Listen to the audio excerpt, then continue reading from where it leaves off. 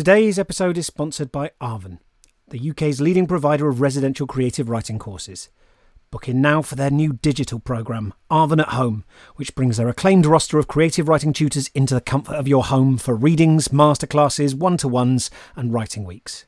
Find out more at arven.org. Hello and welcome to Death of a Thousand Cuts, making you an awesome writer one cut at a time. This is a show about writing, for writers, for readers and for anyone with a morbid fascination with how the story sausage is made.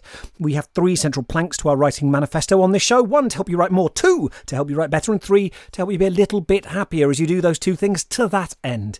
I sometimes get listeners' first pages and look at them and suggest ways to make them better. I also have guests on the show, other writers, sometimes psychologists, agents, editors, to talk all about the art of making stories and creativity and how we can do those things better. And also sometimes it's just me having a little chat at you, I think is probably the more accurate term, about what I've been up to, maybe taking on some specific element of creative writing and giving my 3 penneth worth on what I think about it. How are you?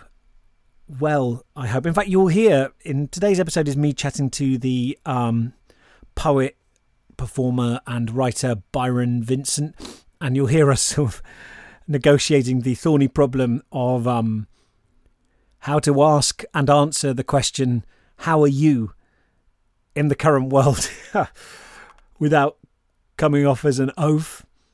How do you say, I hope you're well? When that can sometimes seem like setting our sights a little bit high. I don't know.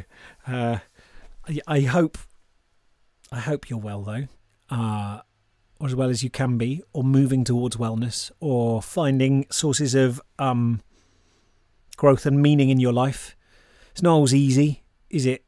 Especially if you're me. But today I'm talking to Byron Vincent, and he's someone who I've known for over a decade from the performance poetry scene, but he does much more than that, as well as being an accomplished stand-up poet. He also has taken several shows to the Edinburgh Fringe. He talked on stage. I've done lots of events with him, but he's talked on stage about all sorts of things to do with like advocacy work around mental health, and to do with class and deprivation and violence, and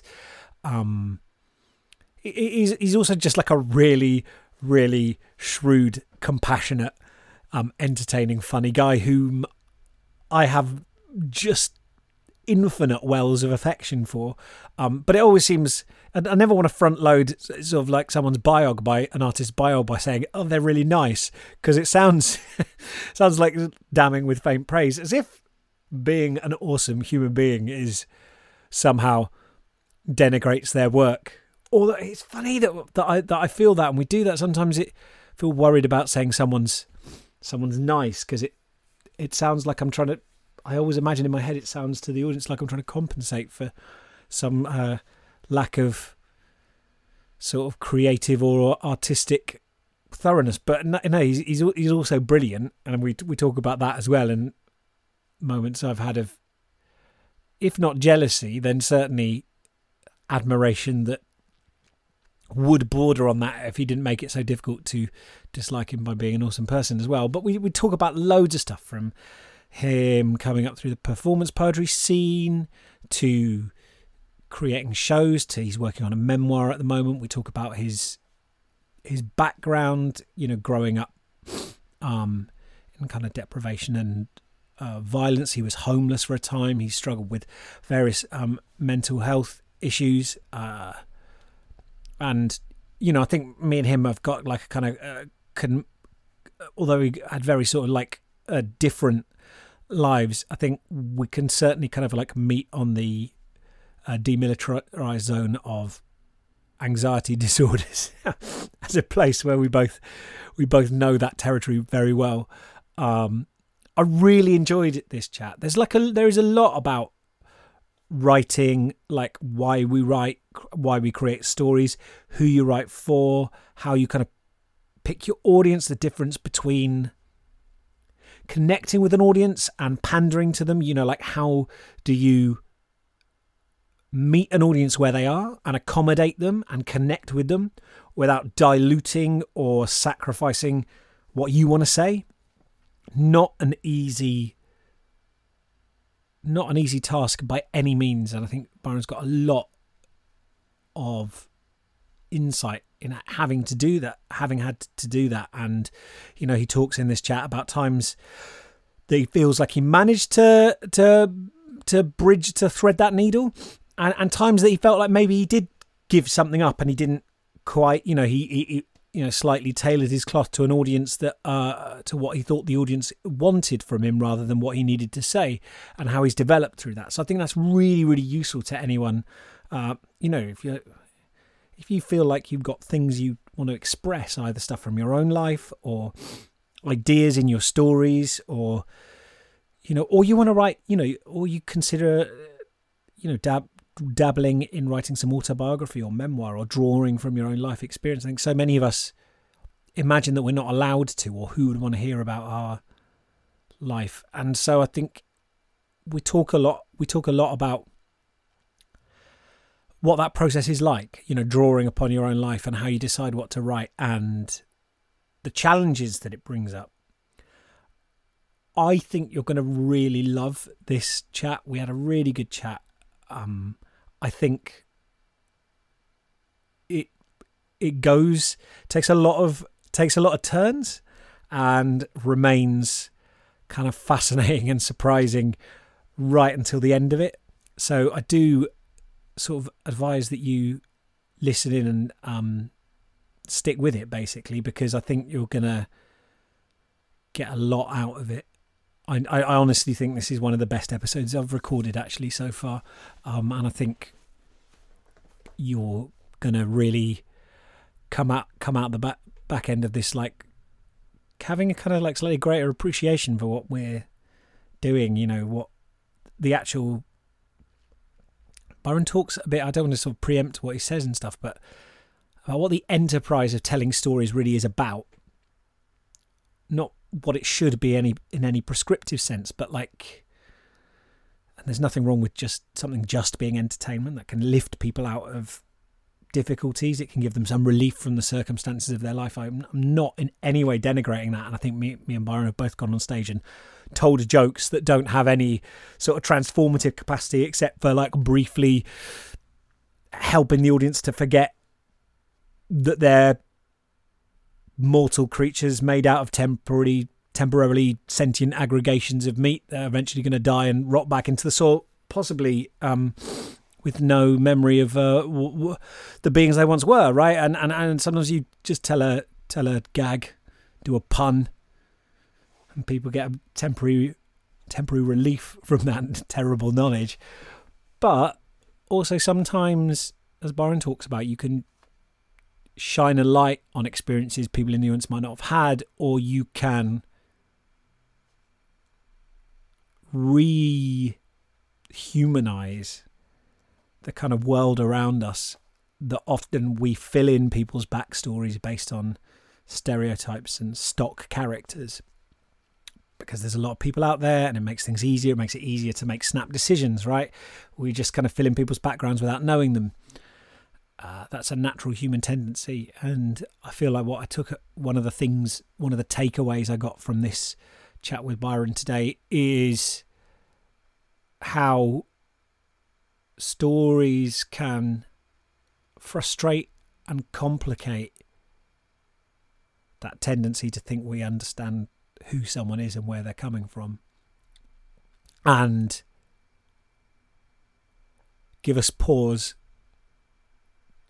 and just encourage the beginnings of the process of empathy, which starts from the kind of objectively terrifying position of like, I don't know what this person's deal is.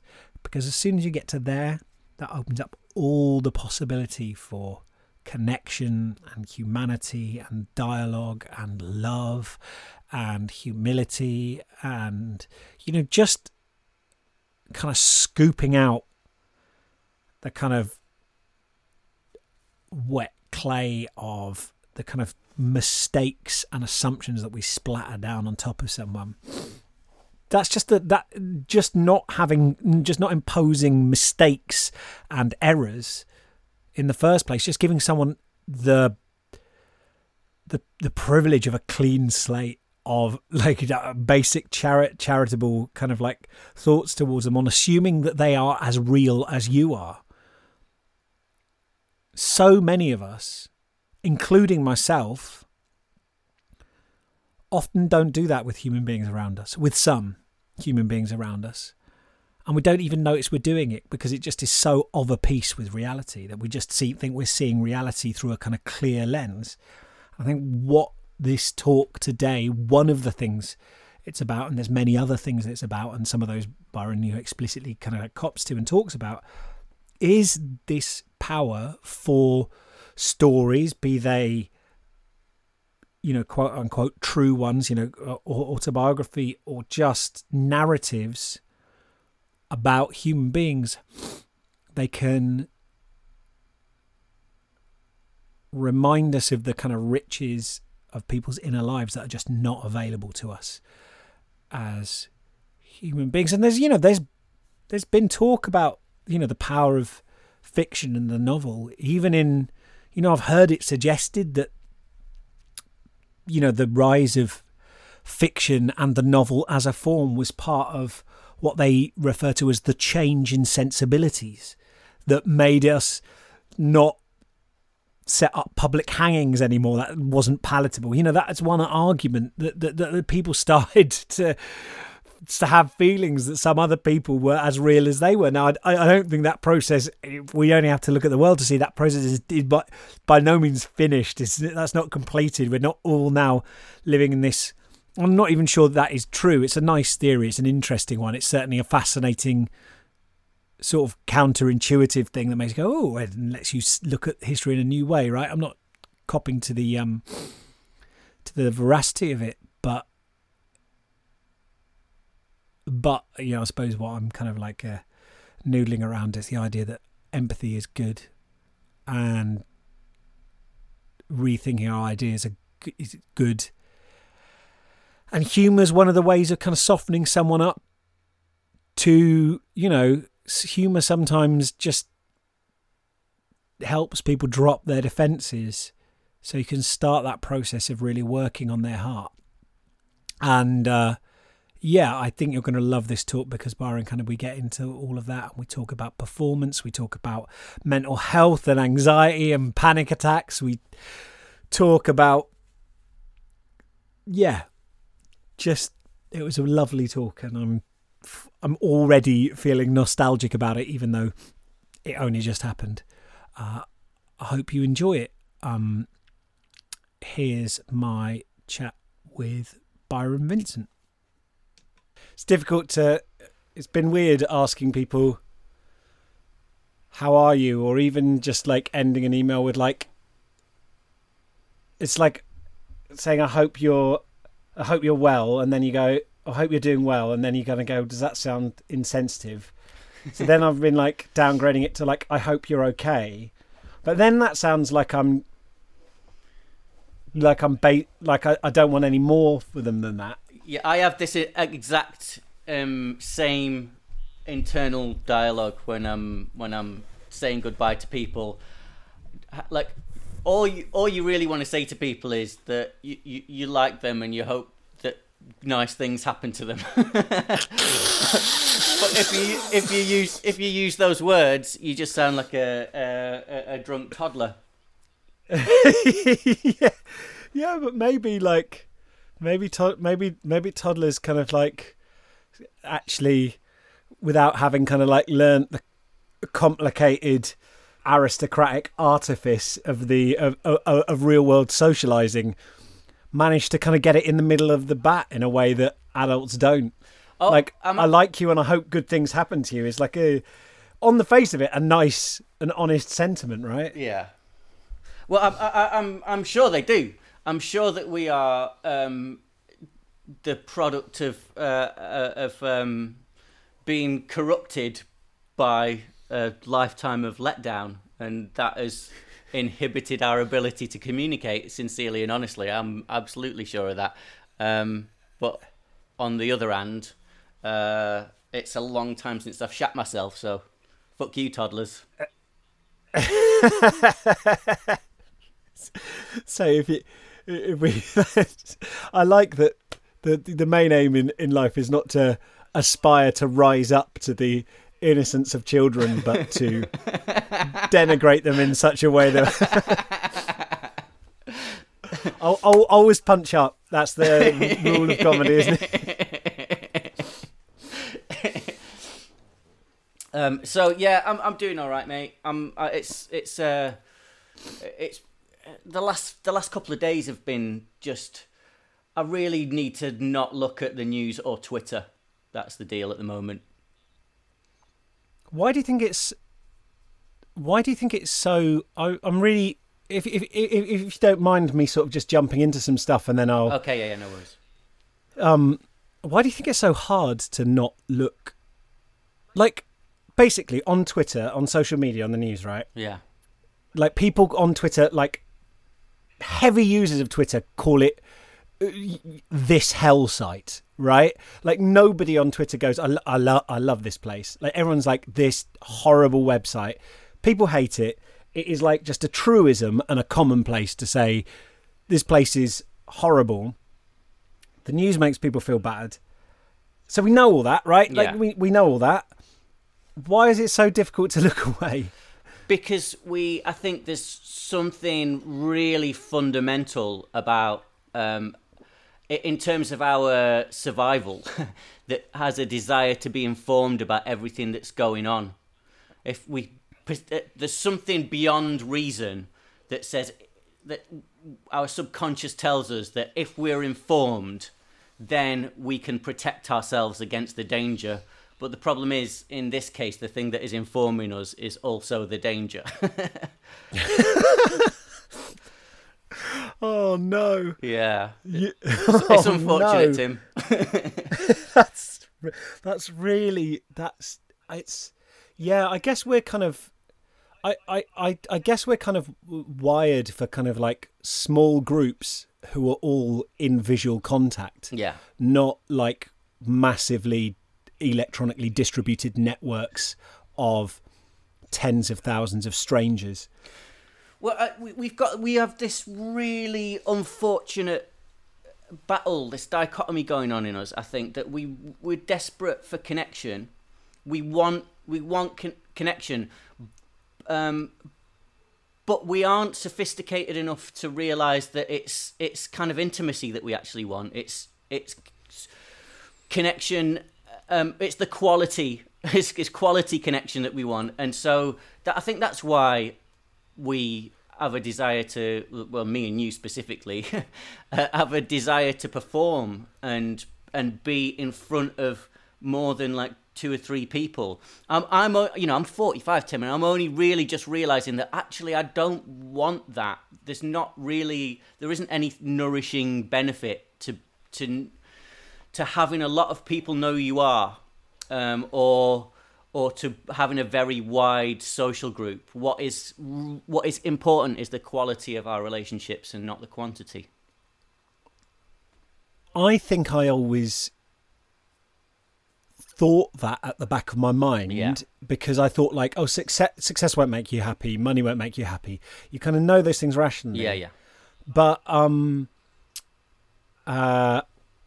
I can't remember. I want to say it was like St. Augustine or something that had the kind of like give me chastity and piety, but not yet. Yeah. Thing of like going, but what I'd quite like to do is like get really famous and rich, and then like look around one day, and go, oh no, foolish me. But I'd like to learn that lesson through kind of like unbelievable success. I exactly. I want to be disappointed by it all, but I want to be disappointed from a 20-bedroom mansion in a swimming pool, sipping a daiquiri that a butler has waded through the deep end to bring to me. It's like I am quite happy to like do a like YouTube broadcast, live broadcast to my millions of followers and go full of remorse and go, I've made a terrible mistake, gang. Yeah, and because it just, and also because that you never actually think you'll get to somewhere where you'll have the luxury of people going, oh, you're really great, I'm really enjoying what you do, and then you go, oh, this. So can we like wheel back a little bit and go, when did you first get a sense that performing was something that you might want to do? I was incredibly shy as a young kid. If anybody knocked on the door, I would scramble upstairs and I'd hide under my bed until they went away. But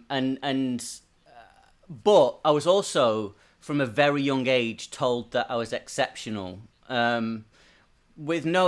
This was not born of any basis in fact. It was just like, so my nan, who's sadly no longer with us, has got gypsy heritage, and she was a semi-professional tarot card reader and tea leaf reader and all of that business, and so that kind of passed down to my mum as well. And the day that I was born, my eyes followed the nurses around the room, and kids are blind, so this is the legend. and my mum and my nan took this to be a sign that I had the gift. And so I was kind of, and lots of little weird things happened that they apportioned like supernatural abilities. Like they decided that I was special, and so I was told that I was special, and so despite being tiny and being incredibly shy and dyslexic, and everything was all the arrows were pointing the other way, that I wasn't special, but at home I was being told that I was special. So I think that fed into the idea that I had something to say, and a desire to communicate it, as misguided as it was. And so whenever, I mean, everything that I'm saying is weird. It all came out kind of sideways. And so I was raised in a household of women, and I had one uncle who was a bodybuilder. He had a mullet and a pencil mustache, and would wear tight-fitting tracksuits and come round and try and encourage me to play football. But he was kind of the only man on the scene, and he would come round to try and. Sounds like he was doing like, but he was doing like the heavy lifting for he was representing masculinity, like. He was going in hard. He was compensating. Not just masculinity, but 70s masculinity. We're talking high karate and mutton chops. You know what I mean? The serious business. And so like he would come round, and oh man, so like he would come round, and I would only come downstairs to perform. Like, I wouldn't come down and have a talk. I wouldn't come down and actually go out and play football. I would come down in a silver lame ball gown and essentially do like a 20-minute drag act. And he must have been like, what? This is on a council. This is on a post-industrial northern council estate, It's no wonder I used to get beaten up regularly. That's amazing. That's amazing, Byron. So, yeah, and was this when you say you were performing? Was this something that was this idea to do it one that you dreamt up, or was it at the instigation of? Where do you think you got the idea to come down and perform in a ball gown? My nan gave me the ball gown. It was a silver lame off the shoulder number. And she was tiny. She's like a little sparrow. and so it kind of wasn't that big on me. And so, yeah, it was all of my own volition, but it wasn't in any way discouraged, put it that way. That sounds really nice. Seems a not strong enough adjective, but that sounds lovely that you felt comfortable and happy doing that. Could you talk a little bit more about you talked about like the gift and this? Yeah. I suppose like seeing signs in things and significance in things, and it strikes me that is a form of storytelling. You know, finding significance and drawing stuff together. And I wondered if you could talk a bit more about how that kind of like manifested in your life, because on one hand it's kind of like looking back it must feel like very unusual, but on the other hand it's so integrated in your daily life that it's kind of not a big thing. My experience when I've had people like that around me, it's sort of not a big thing to them, and they can like very quickly switch from doing like the line cleaning at the pub to channeling a spirit. I think when you're a child and you're looking for validation off your caregivers, you will be driven to behavior that gleans that validation from them. So when they said I had the gift, then obviously I'm like, yep, sure. If this is what makes me interesting and gets me the attention and validation I need from the people I love, then obviously I'm going to be like, yeah, mate, sure, I got the gift. And so I remember being kind of 6 or 7, and my nan taking me to a spiritualist church, which was this community centre on the outskirts of Preston in Lancashire. And it was just full of blue rinse nanas, and they all were grieving, clearly. It was even at that age, it was obvious to me that this was a process of grief, and that there was a profound sadness to it in a way, but also it was hilarious because and I loved it. Also, there's a lot of reasons to like it. One, positive attention from a bunch of lovely nanas. 2, free biscuits. And 3, and probably the most importantly, was it is the best show you have ever seen in your life. You got like Marion and Enid, like quiet blue rinses, floral dresses, pop socks, the whole Lancashire Nana look, getting up there, and all of a sudden channeling, for some bizarre reason, they all had Native American spirit guides. But unfortunately, the only experience of the Native American experience was through pretty racist 1940s westerns. So they'd get up there and they'd do the full 1940s western Native American voice, and I remember at that age as well thinking, what are all these tribal chiefs doing in a community centre just outside of Preston? It was, it's an odd place for them to congregate. But what I did understand, it did sort of inform my understanding that narrativizing things was a form of catharsis. Because I feel like there's just like because at least there, I mean, I feel a bit like you that I've got a very ambivalence isn't quite right, because that sounds like not ambivalence in the sense of indifference, but like I have 2 very different reactions to the same thing. And one is like there's an element of like bizarreness to it, and I have my skeptical side. But on the other, I'm like, it is actually very rare, I feel like, in my life to see people directly confronting the existence of mortality, right? Yeah, exactly. Even if they're doing it in a weird way, at least they're like going, some people have died. Do you remember those people we used to know who are now dead?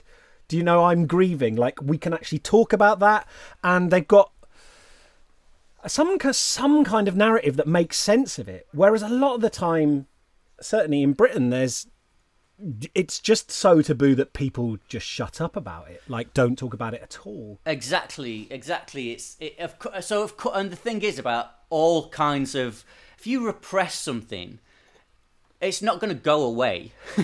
especially the one inevitable thing in our lives, you know what I mean? It doesn't go anywhere. It's just our feelings about it are just gonna come out sideways, and that's what that is. You know, it's just our feelings around grief are coming out in a peculiar way because they've never been allowed to be addressed.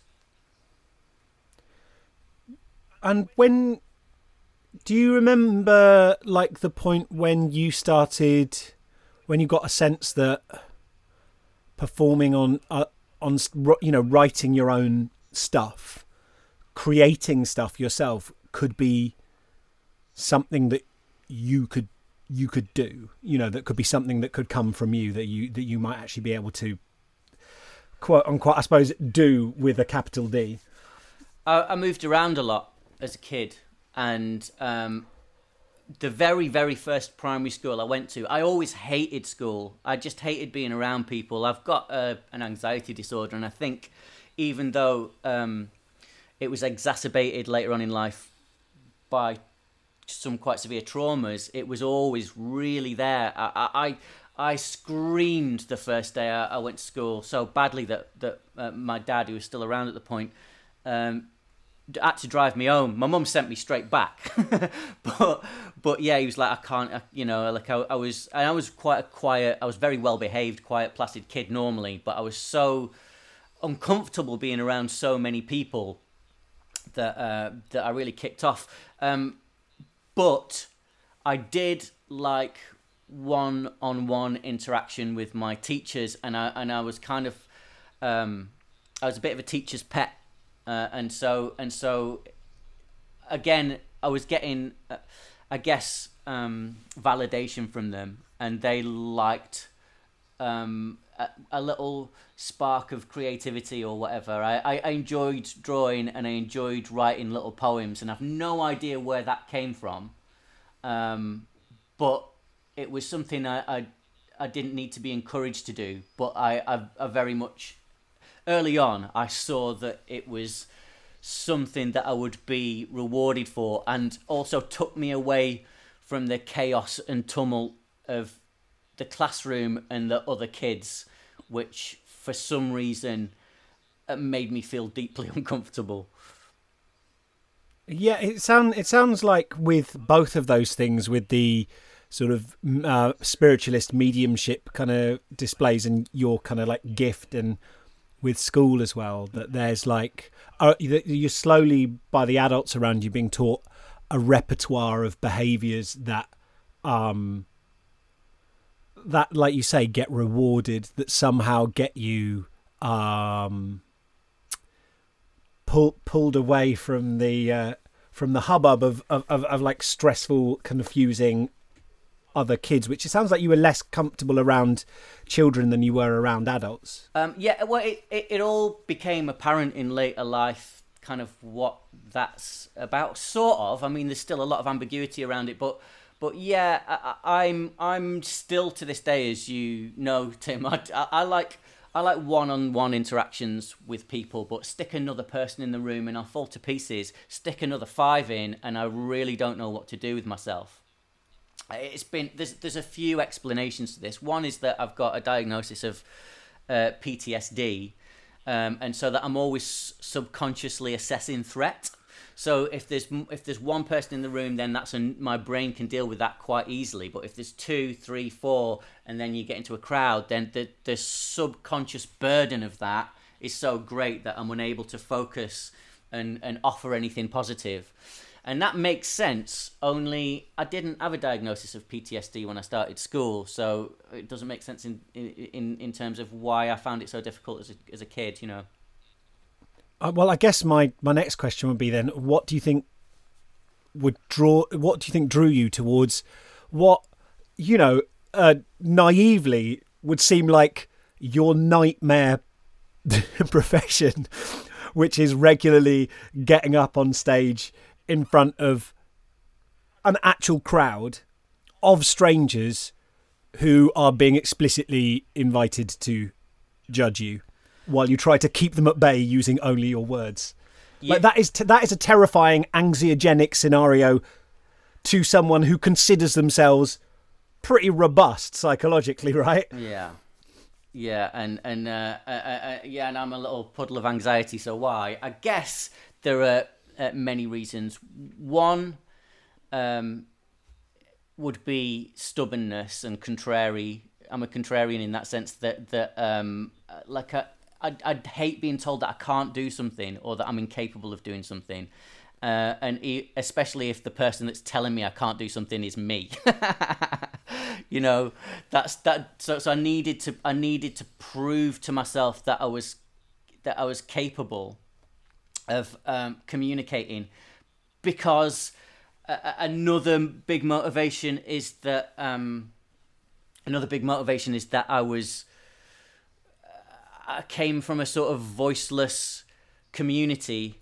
You know, I'd been very poor, and then I'd gone from being poor to being a drug addict, and socially, economically, and logistically even isolated from society, and that nothing I did or said was in any way valid. So I had that chip on my shoulder, I guess.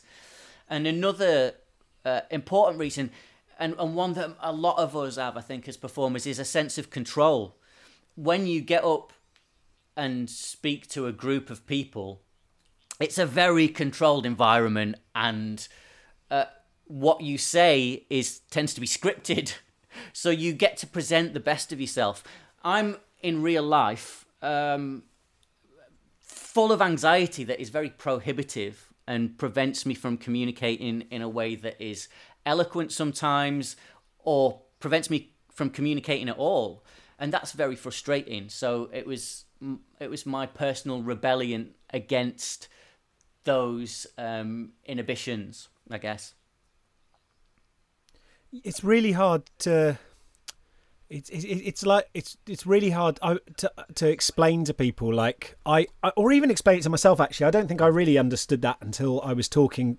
I was talking to a neuroscientist actually at the anxiety lab in UCL, and I was saying, do you think, like, by going on stage so much, have I taught myself? Have I been training my brain to be anxious? Because I'm like casting around the audience to see who isn't paying attention. Yeah. I'm working up adrenaline. And he was like, well, I think you might be doing. It's also possible that you were drawn to it because it gives you a sense of control that you don't have in real life. You have this black box like environment.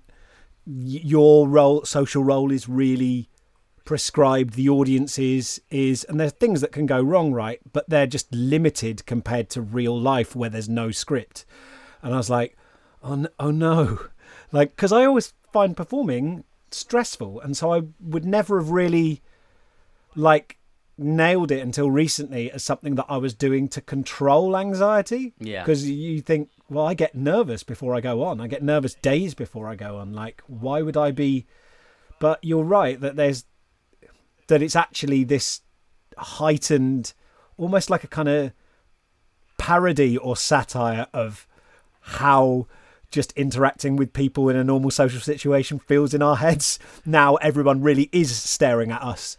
Watching what we're doing. I remember you saying that to me a few years ago. That when you go into a room full of people and they're all staring at you and expecting you to entertain them, then it validates your anxiety.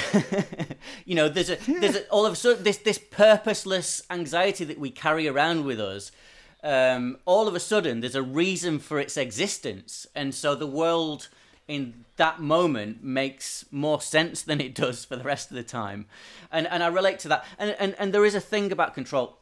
When I was about 16, 17, I lived in a kind of, it wasn't a homeless shelter, but it was a flat share run by a charity that was dealing with homeless young men who were problematic, put it that way, and it was completely unsupervised, which was a terrible idea, and everybody had grown up to a greater or lesser degree around violence, and so it was a very violent environment. And every Saturday, actually most weeknights at 2 a.m. there's a club in Preston called Tokyo Joe's, and we lived across from it. At 2 a.m. all the lads, and there was, because we were an unsupervised group of 16-year-olds, the entirety of town would come and hang out at our flat, and all the lads who'd grown up fighting would go and stand outside this club called Tokyo Joe's, wait for people to come out, and specifically for the purpose of having a fight. Like, we're going down to Tokyo Joe's for a fight, and I used to talk myself up, because you had to in that situation, but usually be able to blag my way out of it for one reason or another, just sneak off or do something. But this one night, there's a couple of real sociopaths around, and there's no getting out of it. I'd have just gotten battered anyway, and these were not people you wanted to get battered by, and I had to go down and stand in front of Tokyo Joe's and wait for everybody to come out, knowing that I was going to have this fight. And I didn't want to fight. For the listeners at home, I am a slight individual. I'm not a big guy, and I'm not. Even though I did a good job at pretending to be aggressive when I was that age, it wasn't innate. It wasn't something. I didn't enjoy fighting. And there were some people that did. So I had this. I was doing this equation in my head, like, what can I do to make this situation go by without a terrible thing happening? And what I ended up doing, my plan, Tim, was to run up to the bouncer and chin him. Like, so, because the way I figured it is that the bouncer was massive, and I was like, he was the biggest guy there, and I was so tiny that he'd just think, this is no threat, and he'll just like hold me down.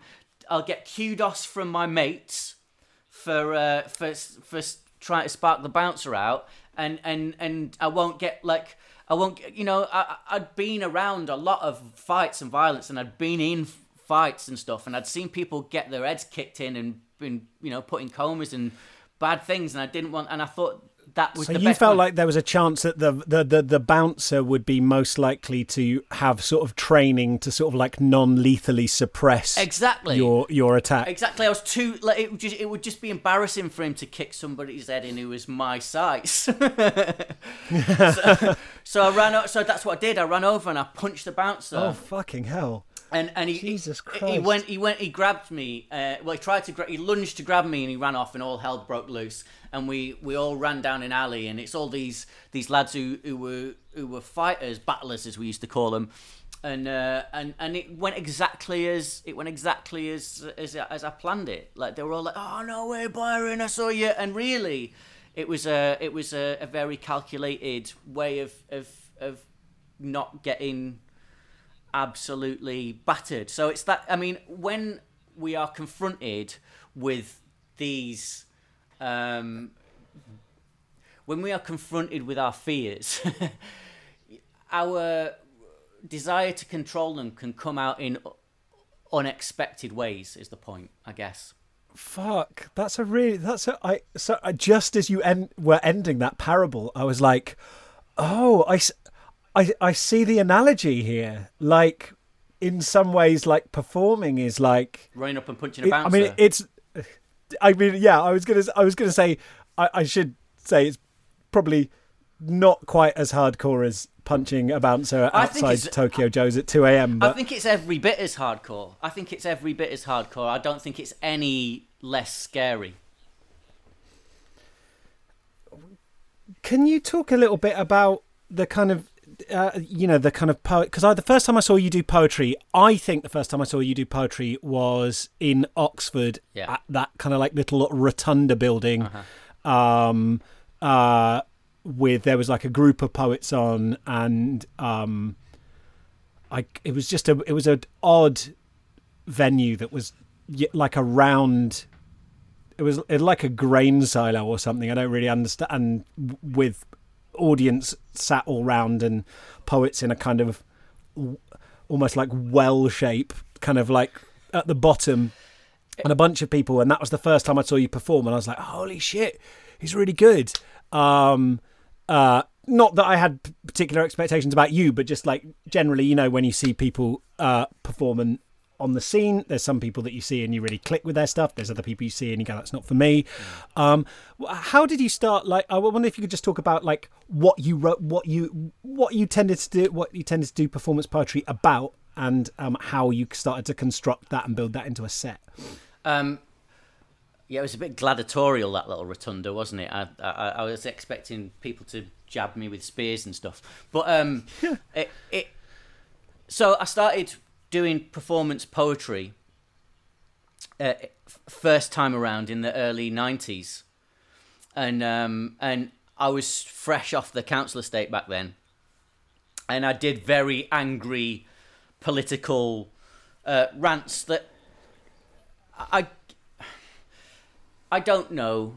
I'm more generous with myself about that stuff these days, but we're very naive. I wasn't in any way educated, and I had no concept of what poetry should be or is. I was just venting my spleen, and I quickly realised that it was a very nice feeling when people laughed. So I started making them slightly more humorous, and then I took a big break for like 10 years. I just stopped doing it to run raves, actually, and and then I came back around that time when we met, and in my head I was slightly more sophisticated by then, but I don't think I was any better educated. And I was trying to move away from my roots. I was trying to move away from being defined as this kid from a council estate. And so I very much disguised that, and I dressed like a little Indie Cindy and did little surreal vignettes. Occasionally I'd do something that was broadly explored class, but mostly I was writing stuff that was funny and really more about a sort of interesting collage of language than it was about a political or ideological concept. Making the audience laugh, I do feel like it is probably it's the easiest response to detect in the moment, in a way that evoking any other reaction or emotion, I suppose, apart from outrage or anger. Like if the audience turn into a like restless mob, then you do know that that's happened. But like for the most part, it's of the kind of positive responses you can get out of an audience. The one thing that humor has for it is like it has this. It has this. We make a noise when we find something amusing, right? The audience go ah ha ha, and you go, oh, okay, that landed. Whereas something being understood or appreciated or resonating is much harder. So I think for me anyway, like it always felt, I don't want to denigrate humor by saying it felt safer, but it felt more knowable and certain if something was working and landing. I felt like, because you're kind of buoyed up by the noises the audience are making. Yeah, exactly. And if you're a naturally anxious person, then that validation carries you through what can be a quite scary, as we've already mentioned, experience. So unfortunately, what I pandered to it, I think, and it pulled me away from the things that I actually wanted to talk about. Don't get me wrong, I had a lot of fun doing comedic performances, and I don't regret that, but it wasn't ultimately it wasn't a very fulfilling experience. That's a really interesting point you make about pandering, because I hear that used sometimes, and I know we've talked about this a bit before, but I wonder if we could unpack it a little bit, because I wonder if you could just reflect on what the difference is, or how you discern between sort of, to what extent do you try and give the audience an experience they enjoy, and to when does that turn into pandering, and at what point, how much is it your responsibility to make the audience feel comfortable, especially when discussing topics like, if you're addressing a middle class audience and you're talking about class and deprivation, how much do you make them feel comfortable so they don't feel threatened by that? Or if you're talking to a group of sort of neurotypical, mentally reasonably stable audience, how much do you make them feel comfortable about experiences of mental illness or things like that? I wonder where the balance is for you and how you sort of negotiate that. Ultimately, I want to communicate ideas, and I don't see that making people feel comfortable or making them laugh is any. That's not pandering. What is pandering? Pandering is when you pull yourself away from the ideas that you want to communicate and replace that with things that will make the audience feel comfortable but are superficial. That's what I'm talking about. And so really, I want to make the audience laugh, and I want to make the audience feel comfortable in order for them to be receptive to the concepts that I want to broach. But if I remove those concepts and just keep the ephemera around them, that's light entertainment. Really, there's nothing wrong with light entertainment, but it's not what I want to do. And so I would be pandering if that's all I gave. So like for you then, pandering is not actually necessarily dictated by. It's contextual, right? It depends on what you want. Exactly. And it sounds again like you're talking a little bit like when you started performing, or when you had this sort of, you came back and you were doing your second kind of crack at performing. It sounds a bit like, again, you were having an experience similar to the one you'd had in your family with your gift and the one you'd had in school, which is being steered, not unreasonably, to move your repertoire towards what you felt people wanted, what they would reward, and that kind of like shifted. It sounds like you had to kind of like do a bit of work to get your sense of self in the midst of all those forces, like rewarding different things. Oh yeah, I mean, in both of those experiences and in life,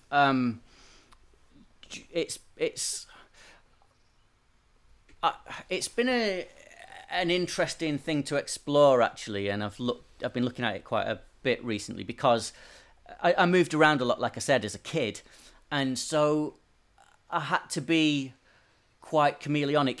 Although most of these environments that I was in were underclass environments, and it could be argued that those environments are not particularly nuanced. Every time you enter, and I went to so many different schools, landed on so many different estates. I had to be chameleonic, and if you'd have asked me as a child if I had a sense of identity, I would have said, yeah, I do. But really, a lot of the time, I was adapting to my environment, and so I think it was a very similar process when it came to performance. Yeah, that really, well, not only was I adapting to being a performer, but I was transitioning from being in a very specific sort of underclass environment to being in a very specific creative middle class environment. And that's like moving to a different country, Tim. It's learning an entire new mode of being and an entirely new mode of communication and existing in a way that is pretty alien. And so like it's not just about, I was learning about the people I was surrounded by and about my audience on the fly, you know, on the spot. So and whilst I was learning, you know, I was trying to be accepted as well, and some things were lost because that's quite a lot of stuff to juggle. I think some things were lost in terms of my consideration of my output. Yeah, I wonder if it, because it's, that's the thing, is like by trying to sort of like communicate or translate anything and meet your audience where they are and all of these things, you're constantly having to consider like trade-offs and how do you make this an experience where they don't check out emotionally or whatever, or they get defensive. I wonder if, can you think of any of the stuff that you did or did in performance where you felt, is there something that you, like looking back, you feel particularly you didn't compromise or did what you look back and you feel sort of proud that managed to survive the kind of transit from what you wanted to communicate to reaching people and delivering the message or the ideas that you wanted it to? I'm getting there. I'm getting there. I'm more there now than I ever was when I was doing performance poetry.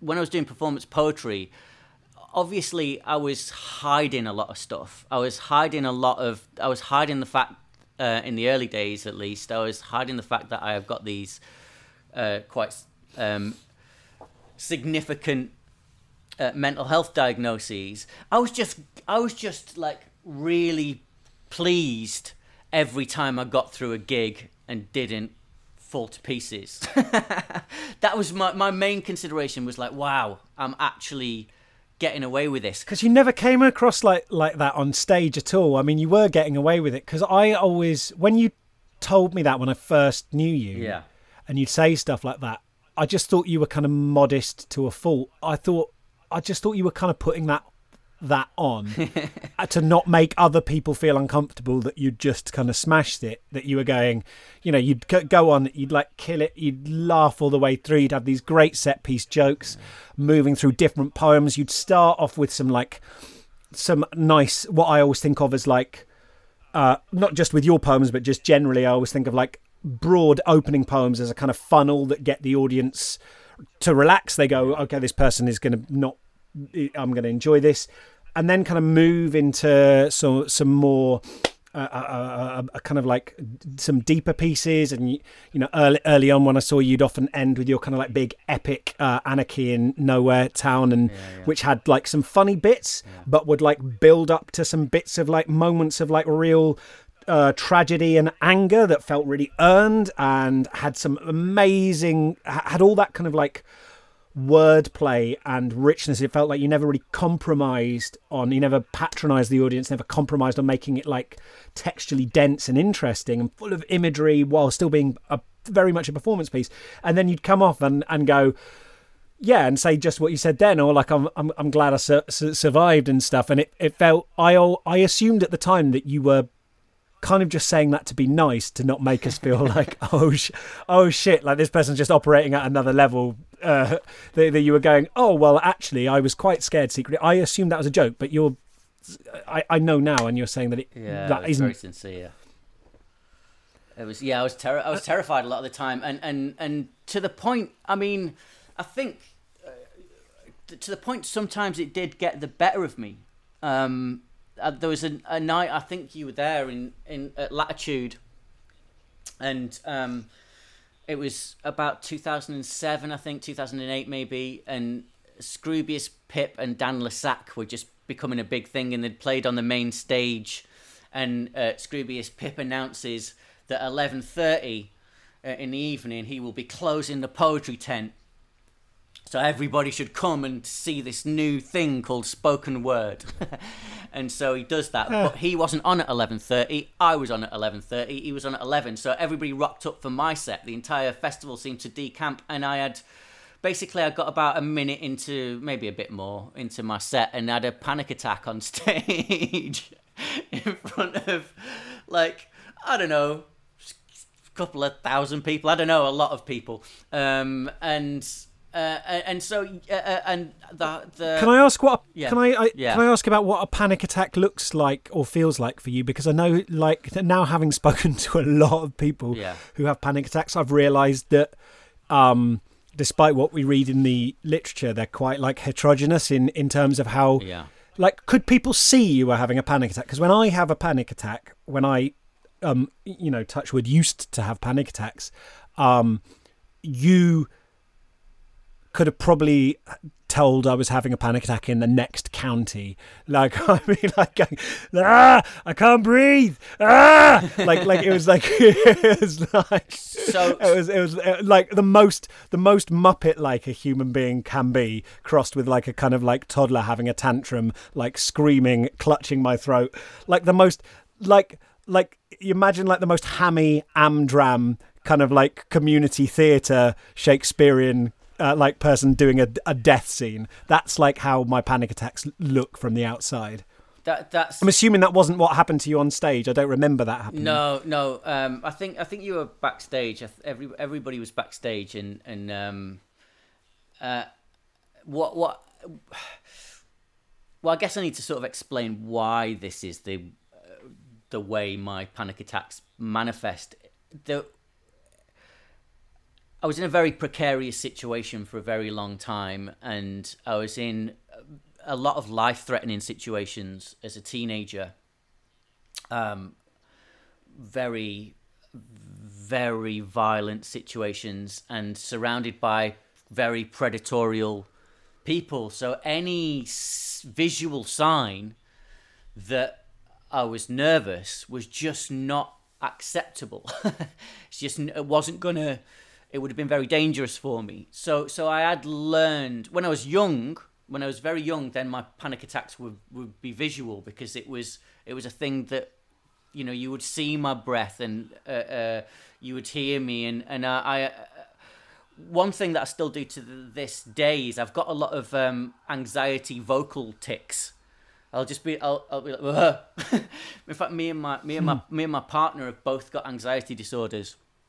And sometimes we'll just be in the kitchen and I'll make a like noise, and then she'll be like like, and I think it's quite endearing and beautiful. But like it's like Furbies talking to each other. Yeah, like terrified Furbies, and so for years I really, really trained myself hard not to display any symptoms. So what I do, even to this day, actually, when I'm having a panic attack, I go very still and very quiet. And so, so I'm repressing. My heart's racing. My breathing wants to get deeper, and sometimes I stop. Actually, what I do is I stop breathing. I stop breathing so I can pass out. So I stop breathing, and my adrenaline goes and my heart rate goes, but you probably, unless you know me well, won't see what's occurring. So I choked on. I mean, that's legit one of the three sort of like Walter Cannon's fight, flight, or freeze, right? Yeah. Like the third response is freeze. Yeah. That's like a deep, deep instinct to, if you can't run away from the predator and you can't fight it, just try to not draw its attention by moving. Yeah. And maybe it might think you're dead. Yeah. That's it. And so on that occasion I just stopped talking, stopped breathing. The compere, who's a mutual friend of ours, was Yanni, was on the toilet at the time. And I think somebody was banging on the portaloo, and he kind of had to come running on stage, pulling his dungarees up, and sort of like put his arm around me and walk me off stage. And yeah, it was pretty. Even to this day, I have cringes on my cringes about it. I mean, I've on Latitude stage, I think something happened. I think one time somebody like swung their arm and accidentally knocked my glasses off while I was doing a poem, and I just stopped doing the poem, and they were like, "Are you going to finish the poem?" And I was like, "No, I don't." I think it just triggered something in me, and then I think like the audience ended up having to say, "Go on, finish it," and I had to like I was, I like they had to like bring me out of like a kind of like funk and yeah, I mean, I think like a lot of the time on the Latitude stage as well, I was too drunk to see the kind of shame that maybe would have been appropriate. Like so yeah. Yeah, we've all been there. I was doing a performance with Nathan Filer at Latitude once, and we both got so drunk that the 2 seconds before we went on, I had to vomit in my jacket pocket. And then walk on stage. Hello, audience.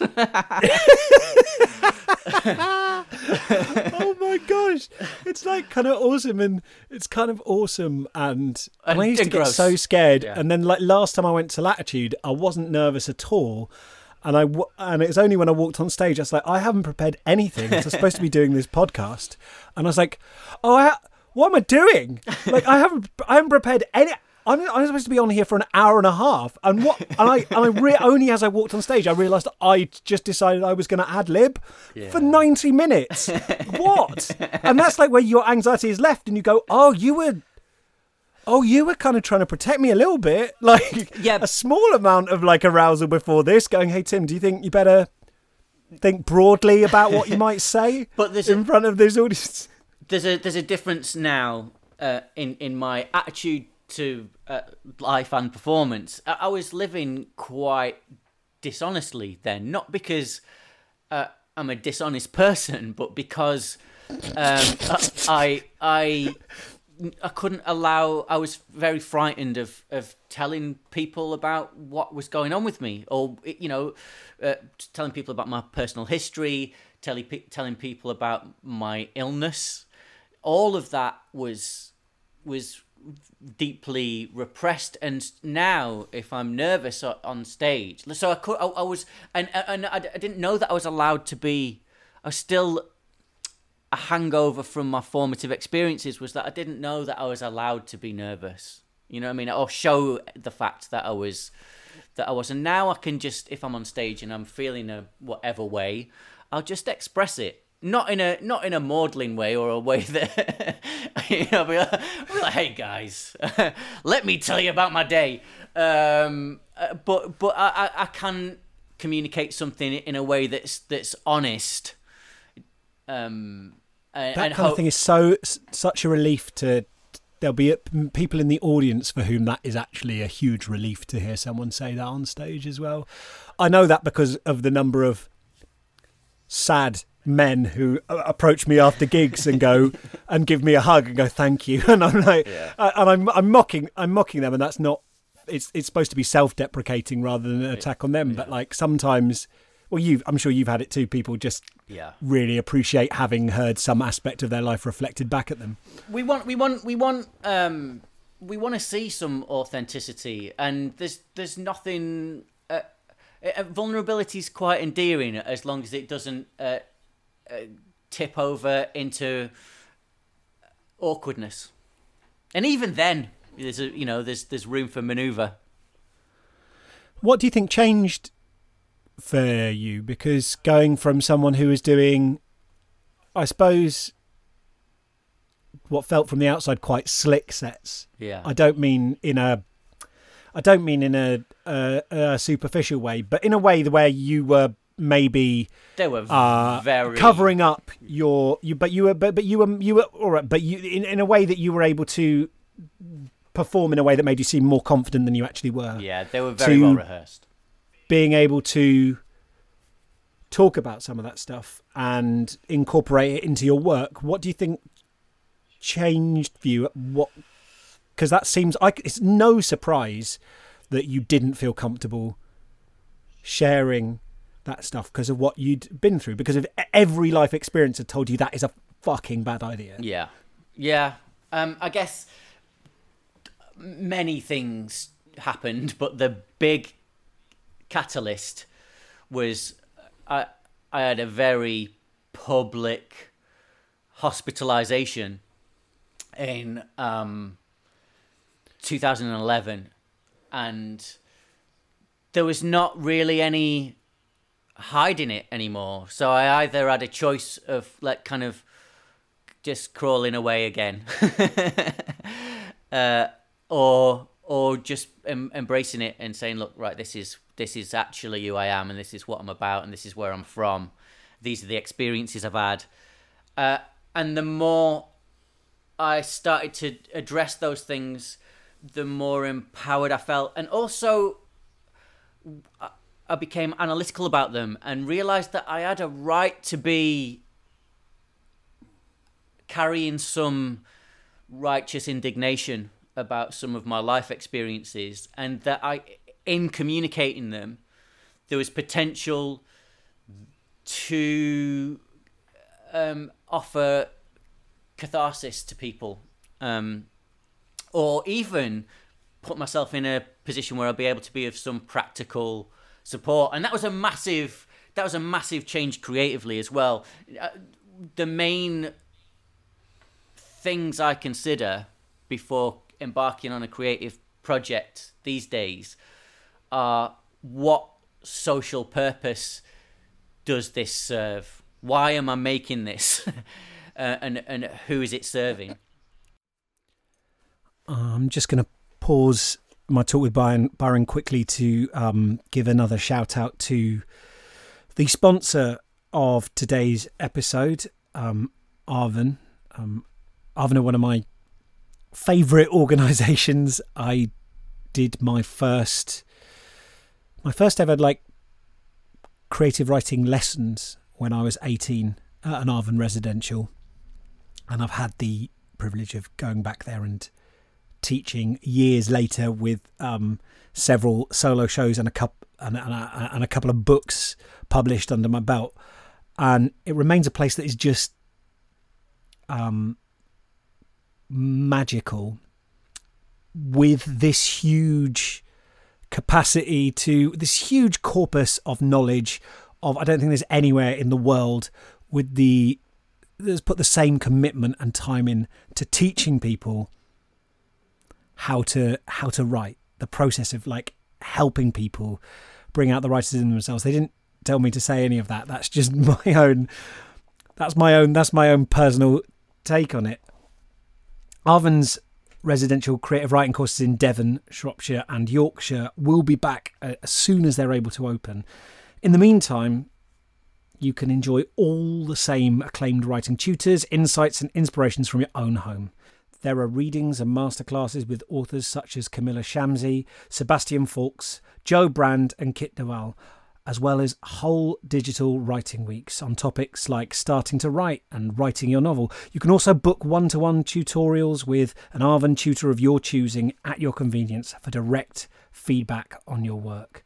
I'll say at the moment they've got some amazing stuff coming up at the time of recording. They've got, if you're interested, for example, in non-fiction, in doing a bit of memoir, they're starting on the June 11th. There's the Arvin at Home Masterclass, Excavating the Self, with Kathy Renson-Brink. I think, we've all had some time to be with ourselves over the last couple of months, and you might be thinking, what do I do with all that? I think I've taught some memoir before, and it's one of the most transformative experiences that I've had, working with those students. There are also live guest readings with Q&As One you might be interested in is former guest on this podcast, Luke Wright. He's doing Wednesday, July the 15th, 7:15 in the evening. He's going to be doing performing some of his poetry, and then there'll be an interactive Q&A, all hosted on Zoom. So it's a live event. It's not recorded. You can go on there, watch, and then ask him some questions based on his work. And there's a bunch of those as well. I think that's another thing that I found really amazing doing Arvon weeks are the guests. We'll have a guest writer come along, read from their work, and then do Q&As with feedback to the audience, to the people who are there. Always sort of it's just nice to get to talk to writers about their work as a writer yourself, from the perspective of a writer, with the expectation that you're going to be asking questions that might be a little bit craft based, so it's not like going to a book reading and then trying to build up your courage to be able to sort of put your hand up and ask something, but is it about the book that they're trying to sell today? No, this is explicitly about a kind of peer-to-peer teaching format that Arvon do so well. So, I'm always happy to sort of sing the praises of Arvon from the rafters, regardless. But at the moment, they've got this absolutely fantastic corpus of online courses and performances that you can go and check out on their website, arvon.org. They might, in some ways at the moment, it might be even more accessible to you than it would normally be, because you're able to do it from the comfort of your own home, and you can benefit from the wisdom and experience of an organisation who have been doing this for donkey's years and know what they're doing in terms of creative writing pedagogy in a way no one in the world does. So, yeah. If you want to go and check that out, I'll put a link in the show notes to today's episode. But it's just Arvon, ARVON.org. And you can go and click on their Arvon at Home prospectus, I guess it is, and see what they've got up there, their programme of online events. I mean, I must admit, I've often had those thoughts, Byron, but they just tend to be halfway into a project at sort of 3 a.m. in the morning as I look at the tatters of it around me, and I go, oh, what purpose does this serve? Who does this help? Because I know like some of your later stuff, and I know I wonder if you could just talk a little bit about how you sort of take like your own life. Yeah, and I mean this in the personal sense, but also in the kind of broader sense, what it means to sort of take parts of your life and narrativize, transform them in a way that makes them, that someone else can engage with them. How has that process been for you? Because I know it's been a sort of long road for you. It's not as easy as I originally assumed. Talking about myself, aren't I? Surely I know about me. Like packaging things about yourself that are incredibly complex and emotionally complex and related to deep trauma with the idea that they might be able to serve a wider purpose. It's actually it turns out it's quite difficult, Tim. and so it's been a learning curve, and one that I don't think will ever be easy or sit easy, and I don't think it ever should either. I don't think that, because really when you're communicating something about your life in order to highlight a social issue or a political issue,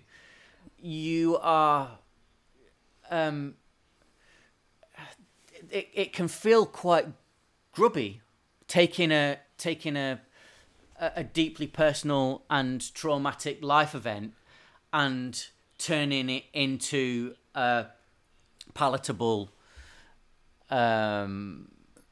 purposeful story. That can feel, so there's a very fine line to be observed, and you've got when I started, I didn't know what I needed to be mindful of. I didn't know how to look after myself. I didn't know how to. There was no attempt at all at self-preservation, self-care, or the idea that in putting things out into the open, that people would then own them, and that I would no longer have any control over people communicated about the most vulnerable elements of myself. And although I'm quite robust around that, it's still, a difficult thing to navigate. Yeah, it must. There's that weird thing of starting to tell the story, yeah, and then realizing that even though you kind of imagine that it's just a corpus of facts, right? That happened to you. That's fine. I'll just tell the facts. Yeah. Then you've got to start making decisions about, like, who is this interesting to someone? Is this not interesting to someone? And then you start realizing at some stage various sort of tiers of audience. You're like first readers, and then people you work on it with, and then actual audience are going to respond to it, and there'll be bits that they like and bits that maybe they aren't so interested in. So what do I choose? And then by choosing that, you're then already making imprinting your authorship on it and making kind of moral and ideological judgments on it. How do I represent other people? And then you're kind of like, I don't know, this might not be your experience, do tell me, but like this thing of like, I want people to like me. Yeah. Am I only putting this in or framing it this way because I kind of secretly know this is going to I'm going to come off in a good light here, or maybe I'll appear sympathetic, or I often have that issue where I'm like, what do I trust my own motives? And especially when there's other human beings who I'm then presenting, who maybe I haven't thought twice about how I present them in my head, in my own narrative of them. When I'm sharing that with other people, I'm like, what responsibility have I got to them? And I wonder if you could sort of reflect on that a little bit. Yeah, it's for me, it's always a process that goes through increasingly rigorous questioning. I always start off by telling the story the way I want to tell it, and then it never. And that's like the because especially when you're dealing with things that have been emotionally painful for you, or when I've been dealing with things that are emotionally painful for me, the first thing that I need to do is do the cathartic first right, which is just get it all off my chest in the way that I want to tell it, that makes me look great. Yeah. And then get rid of that, then get rid of that. Like, and by sort of edit number 10, you can tell the world how you're a piece of shit. Everything becomes by edit number 10, everything's brutally honest, and because you've gotten it off your chest, and you've gotten your by that point you've worked through your personal pain, and that's way behind now. That's in the rearview mirror, and you're no longer considering that stuff, and it's all about the practical stuff. And really, we all know the reason that we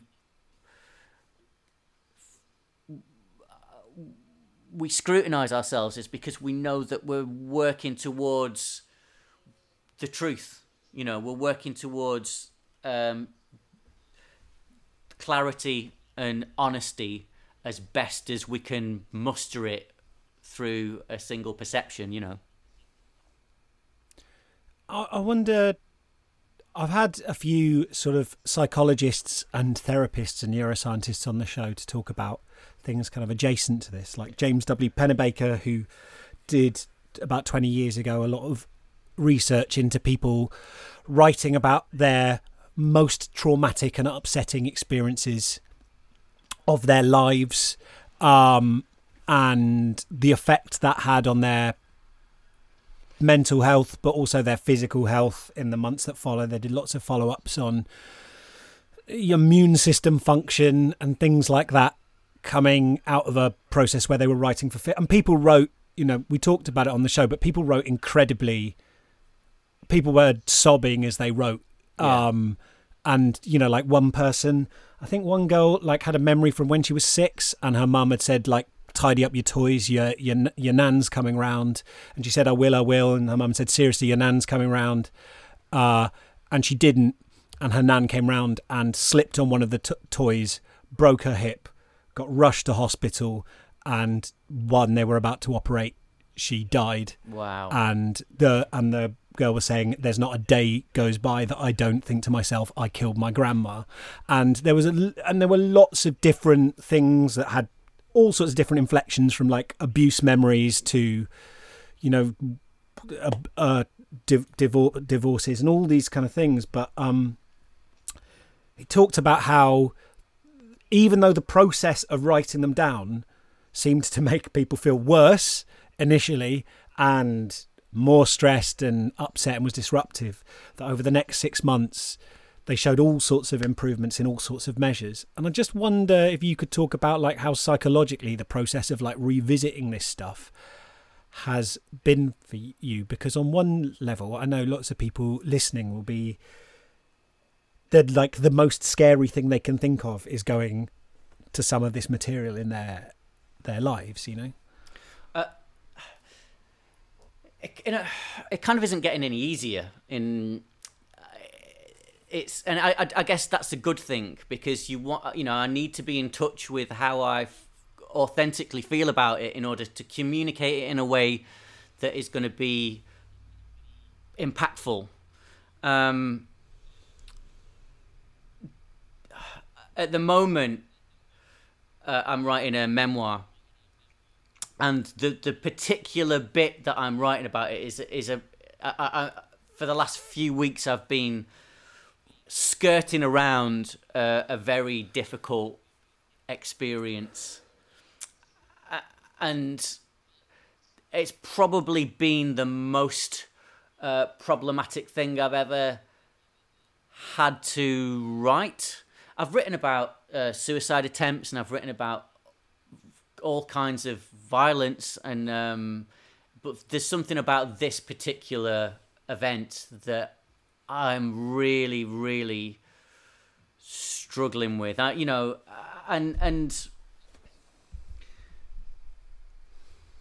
I think the key thing in terms of the process of writing around painful experiences that I've learned is that I need to be kind to myself. Like if I wake up in the morning and sit in front of my laptop and think, you know what, like I can't do this particular thing today, then there's always another thing, there's always another job to be done. But obviously there are also deadlines, so it's a tricky thing to manage. I don't have any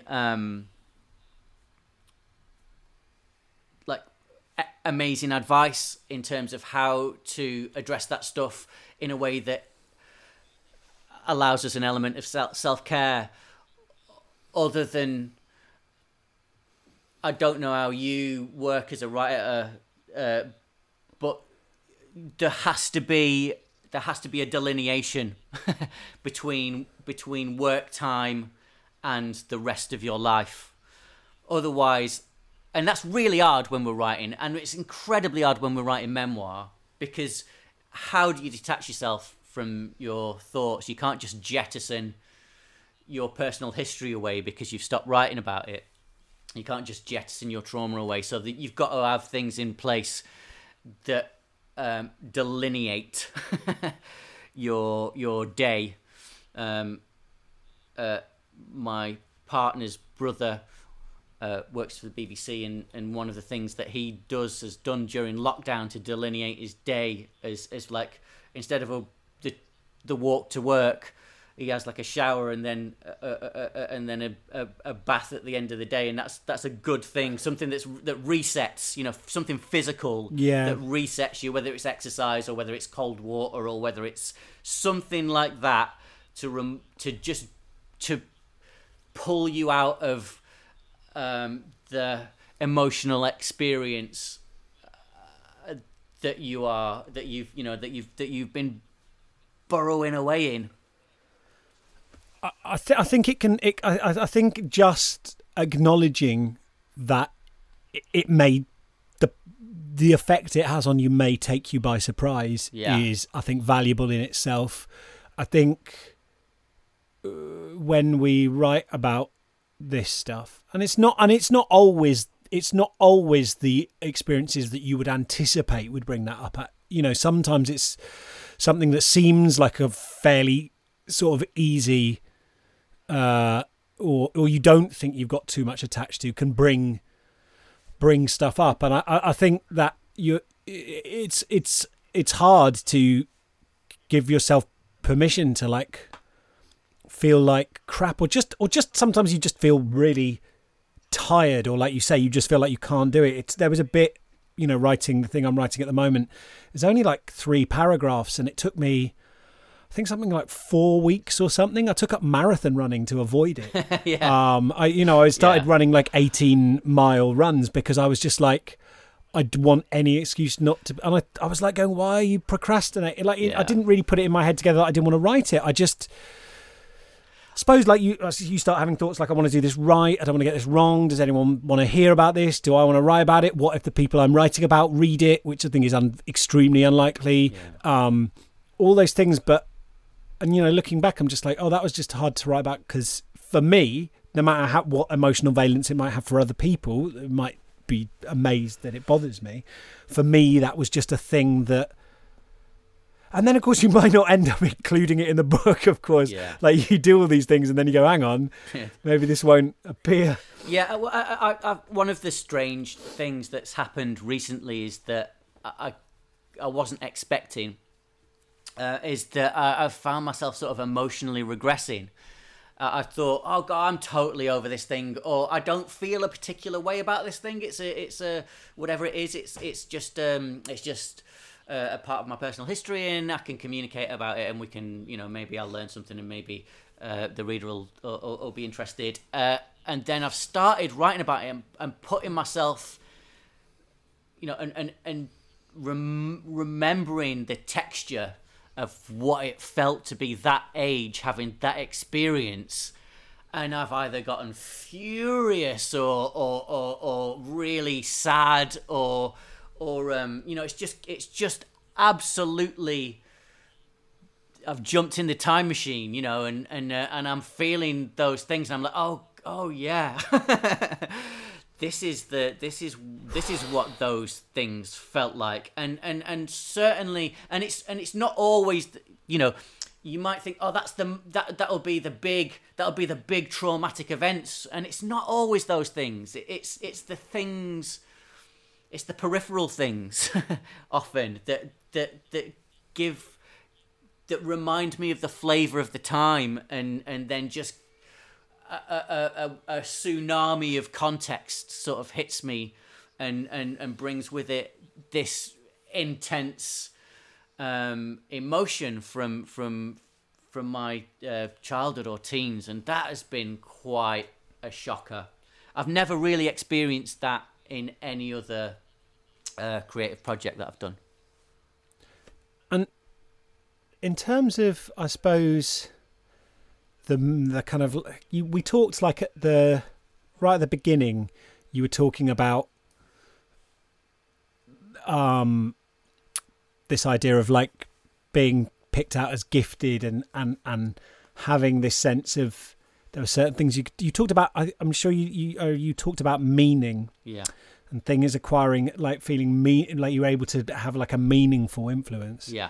And I wonder if there's anything you can say about how, because like what you're talking about is like, I suppose some people might hear it and go, well, I don't want to put myself through that kind of, that sounds like a real kind of like Royal Rumble of like taking stuff on. It takes a lot of fortitude to be able to kind of weather that kind of thing. Yeah. And I'm wondering, like, on the other side of it, if there's how the project has felt meaningful to you, writing about yourself and writing a memoir, and how, you know, what's the other side of what's on the other balance that is pulling you through some really, really emotional, tumultuous experiences. Well, I get to talk about something that's profoundly...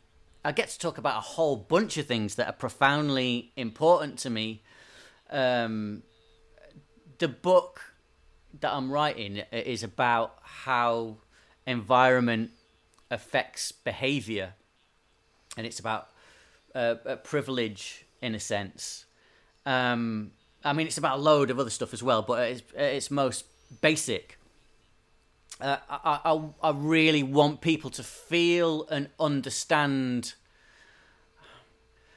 When I talk about privilege, I'm not in any way being hectoring or judgmental or anything like that. I mean, I have privileges, and occasionally they'll be highlighted. I have privileges that I don't understand.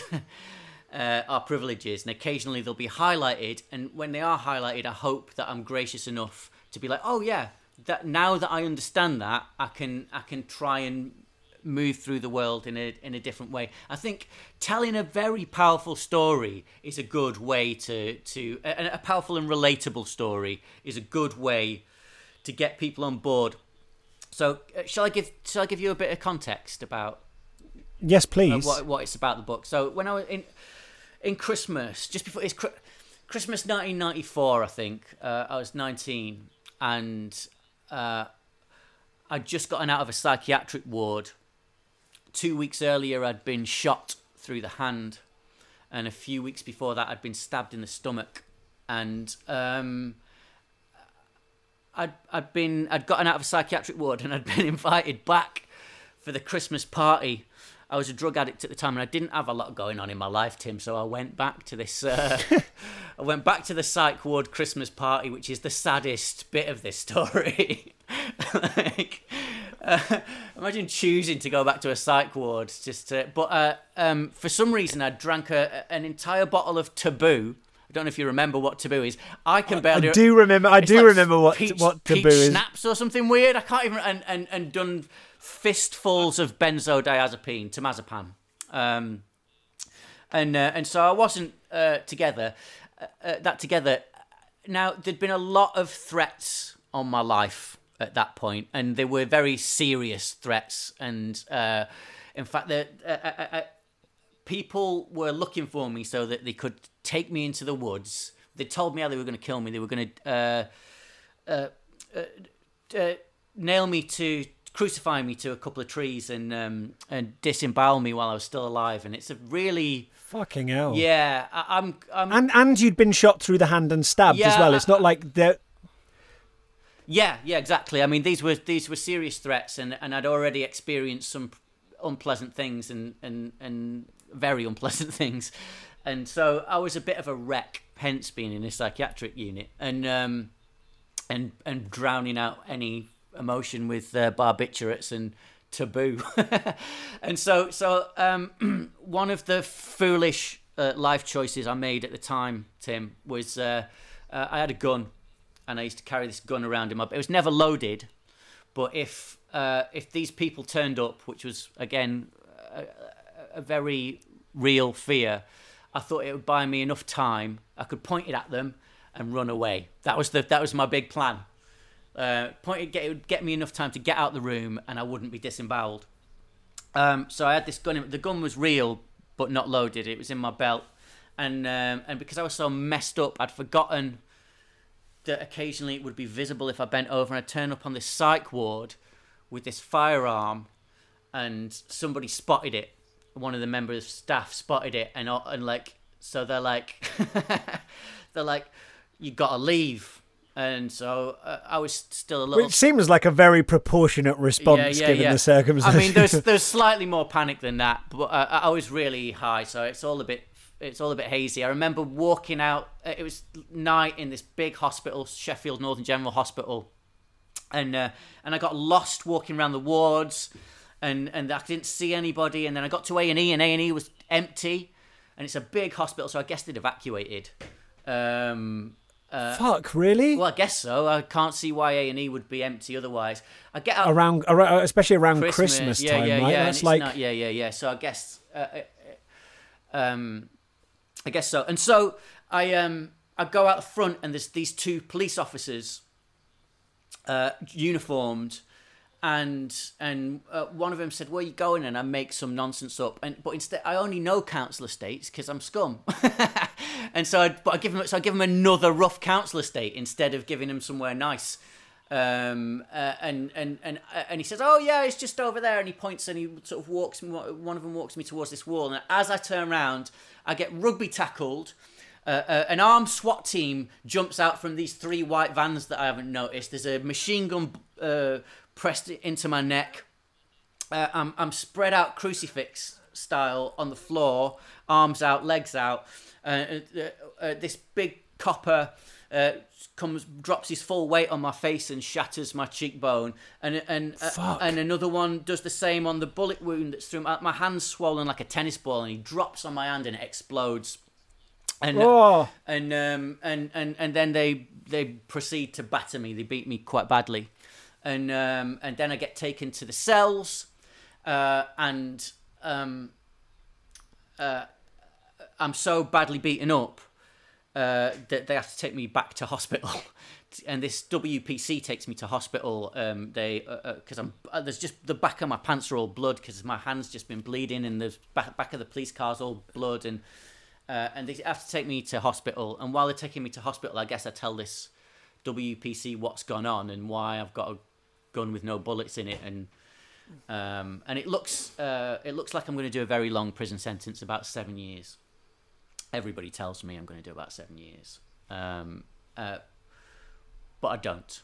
I'm not going to tell more of the story of that story than that, because I'll put it in the book. But like that's sort of towards the end of the book. That's where I end up. Now, as a kid, I liked dinosaurs. I was very nerdy. I used to wear a silver lame ball gown and do performances for my mulleted uncle because I was so quiet. You know, I was just a nice, a very, very polite, very quiet, very well-behaved, very anxious kid. And the story of the book is about how does a person go from being this neurotic little kid to being, a gun-toting career criminal. And it's I am very, very, very passionate about communicating how those trajectories occur, and exploring nature nurture, exploring the environmental aspects of that journey, exploring personal responsibility, and doing it in a way that people can get on board with, and people can have an emotional reaction to, that will solidify the concepts that I'm delving into in a way that'll stick with them, so that I think, I want people to really understand, like, that bad behavior isn't necessarily bad behavior isn't necessarily the result of bad character, but sometimes it's the result of extremely bad experiences, negative experiences. Wow. in psychology they call that the in social psychology, I think it is, they call it the fundamental attribution error. I don't know if you've ever come across that. Oh, no. It was this term coined by Lee Ross. But the fundamental attribution error is that when we explain our own actions and behaviour, we tend to attribute it to the environment, circumstances, context. I was tired. Oh, I'd had a bad morning. Whatever, but when people are asked to explain the behaviour of other people, good or bad, they're more likely to attribute it to character, rather than thinking about the context in which that person's behaviour exists. And I guess that's because because we have access to our own stories. Yeah. We don't have immediate access to the stories of people around us. So we just, without even really thinking about it, we just fill them in. Oh, I think I probably can guess what your entire life has been like. So I'll just do that and make a assumption about it. And it's kind of crazy, right? Like that we do that. And then the act of writing about this is an act of like disrupting everyone's assumptions. Because I've got to admit, if I saw like a drunk gunman walking around the A&E ward I was in, I wouldn't go, he's probably just got that for self-protection. He's had a tricky time. I'd run away, right? I'd be scared, and I'd probably make all sorts of assumptions about what kind of person that was, because I'd be experiencing terror. Well, of course, and there's nothing wrong with that judgment. Jump into a judgment that like it's just, somebody's got a gun somebody's walking out of a psychiatric ward with a gun, Tim. It's a fear. The judgments that you make are probably quite reasonable, but a friend of mine, James Doherty, who works for an organisation called the VRU up in Scotland, who are a police-led organisation, but he's an ex-gang member and done long-term prison sentence. But now works with offenders. He said something that stuck with me. He said that people watch those NSPCC adverts with a kid crying on the stairs and some piano music and the parents arguing in the background and the kid wincing, and they watch those adverts and they feel an incredible amount of compassion for that child, rightly so. But they don't sustain that compassion for who that child will grow up to be, having experienced all that trauma. And I think that's really the crux of it. A lot of the people I know and I grew up with, and a lot of the people I work with as an adult who are at the sharp end of society's judgment because of the behaviours they display are those children, children that have experienced an incredible they were children that experienced an incredible amount of trauma that has informed behaviour. Behaviour doesn't exist in a vacuum, and so it's I want to explore all elements of that as well. So my mum, who had a library full of David Icke and practiced, did like Wiccan practices on the little bit of grass outside our council flat, and my nan, who was took me to spiritualist church and did tea leaf readings. They told me that I was exceptional because I had the gift, or in their minds at least.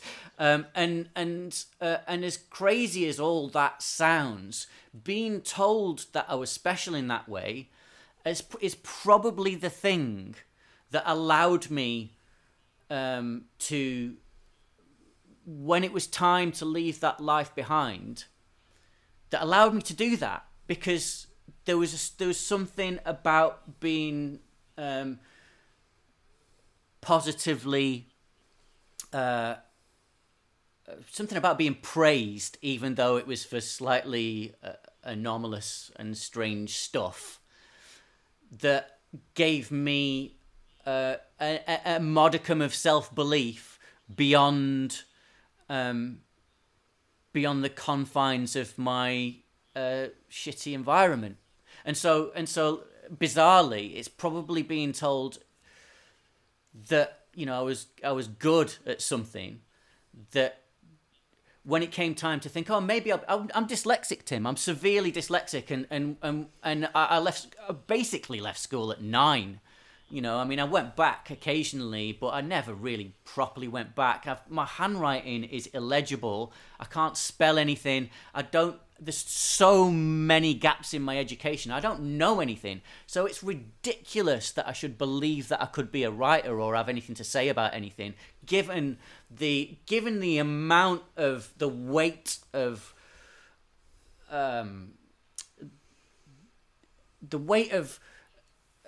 just criticism I faced growing up. Growing up poor, being told I was stupid because of my dyslexia, being told I was scum because of where I was from, being told I was, going through addiction and kind of being told I would never amount to anything. You know, I was told I would never amount to anything from a pretty young age. You know, I was told.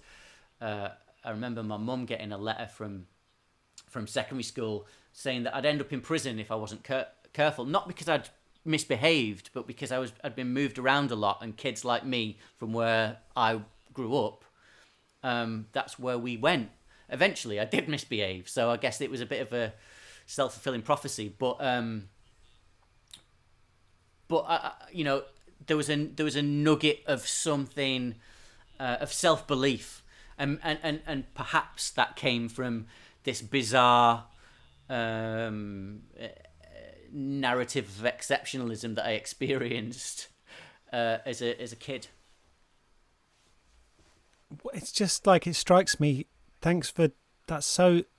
Thank you, Byron. I really appreciate you talking about it, and it strikes me that these different roles that we're kind of people assign to us, some of them have got more wriggle room than others, and it's just it's upset. You know, even one that's like you're going to be a gifted psychic or whatever, or a medium or something, but that kind of has more. It almost has more space for self-development than. Well, it's just fucked up that actually has much more space for self growth and development and positive realization than the one being handed down to you by society, which is just like you have no prospects, and the best you can hope for is if you obey us, who, by the way, we fucking hate you and have got no regard for you whatsoever. But if you obey everything, and by the way, you're going to get fuck all from us as well. But if you do all that and you don't fuck up and you stay out of our way, maybe you can avoid this suite of punishments. Yeah, we've got lined up for you. Oh, but anything in terms of you making a positive contribution or expressing yourself or being valued as a human being, as a unique human being who won't happen again, that doesn't exist. But just here's the punishments you can avoid. That's the more absurd, inhumane sort of life. Well, exactly. On the flip side of that coin, you've got manic pixie dream nan telling you that you're literally magic. So like, what you gonna want to believe when you're 6? You're gonna wanna. I mean, I don't know if I ever. How much I ever adhered to those notions. I certainly played up to them, but I don't know how much I ever believed them. But it was a great thing to fantasize about and feel special about, you know, because as a kid you're just kind of being told that you're magic. Yeah, and I do also think that the sort of in terms of like mediumship and stuff. I mean, like how many sort of like camp stroke gay working class men found an outlet and acceptance going around working men's clubs and folk clubs in the 70s and 80s being mediums or spiritualists. You know, it's actually a place where they could, you know, like really be a part of the community and be valued. And it, you know, like sometimes, you know, the Church of England has often been a place where, you know, for all its staid kind of like conformism and stuff, has actually often been a place where people who feel like they don't fit in, or eccentrics in England, or people who feel not accepted by the community, could actually find a space where they could be some less repressed version of themselves. Exactly. And you know, despite the charlatanism, it is it's a place of catharsis and therapy when in parts of society, and at a time when spaces of catharsis and therapy didn't exist, you know.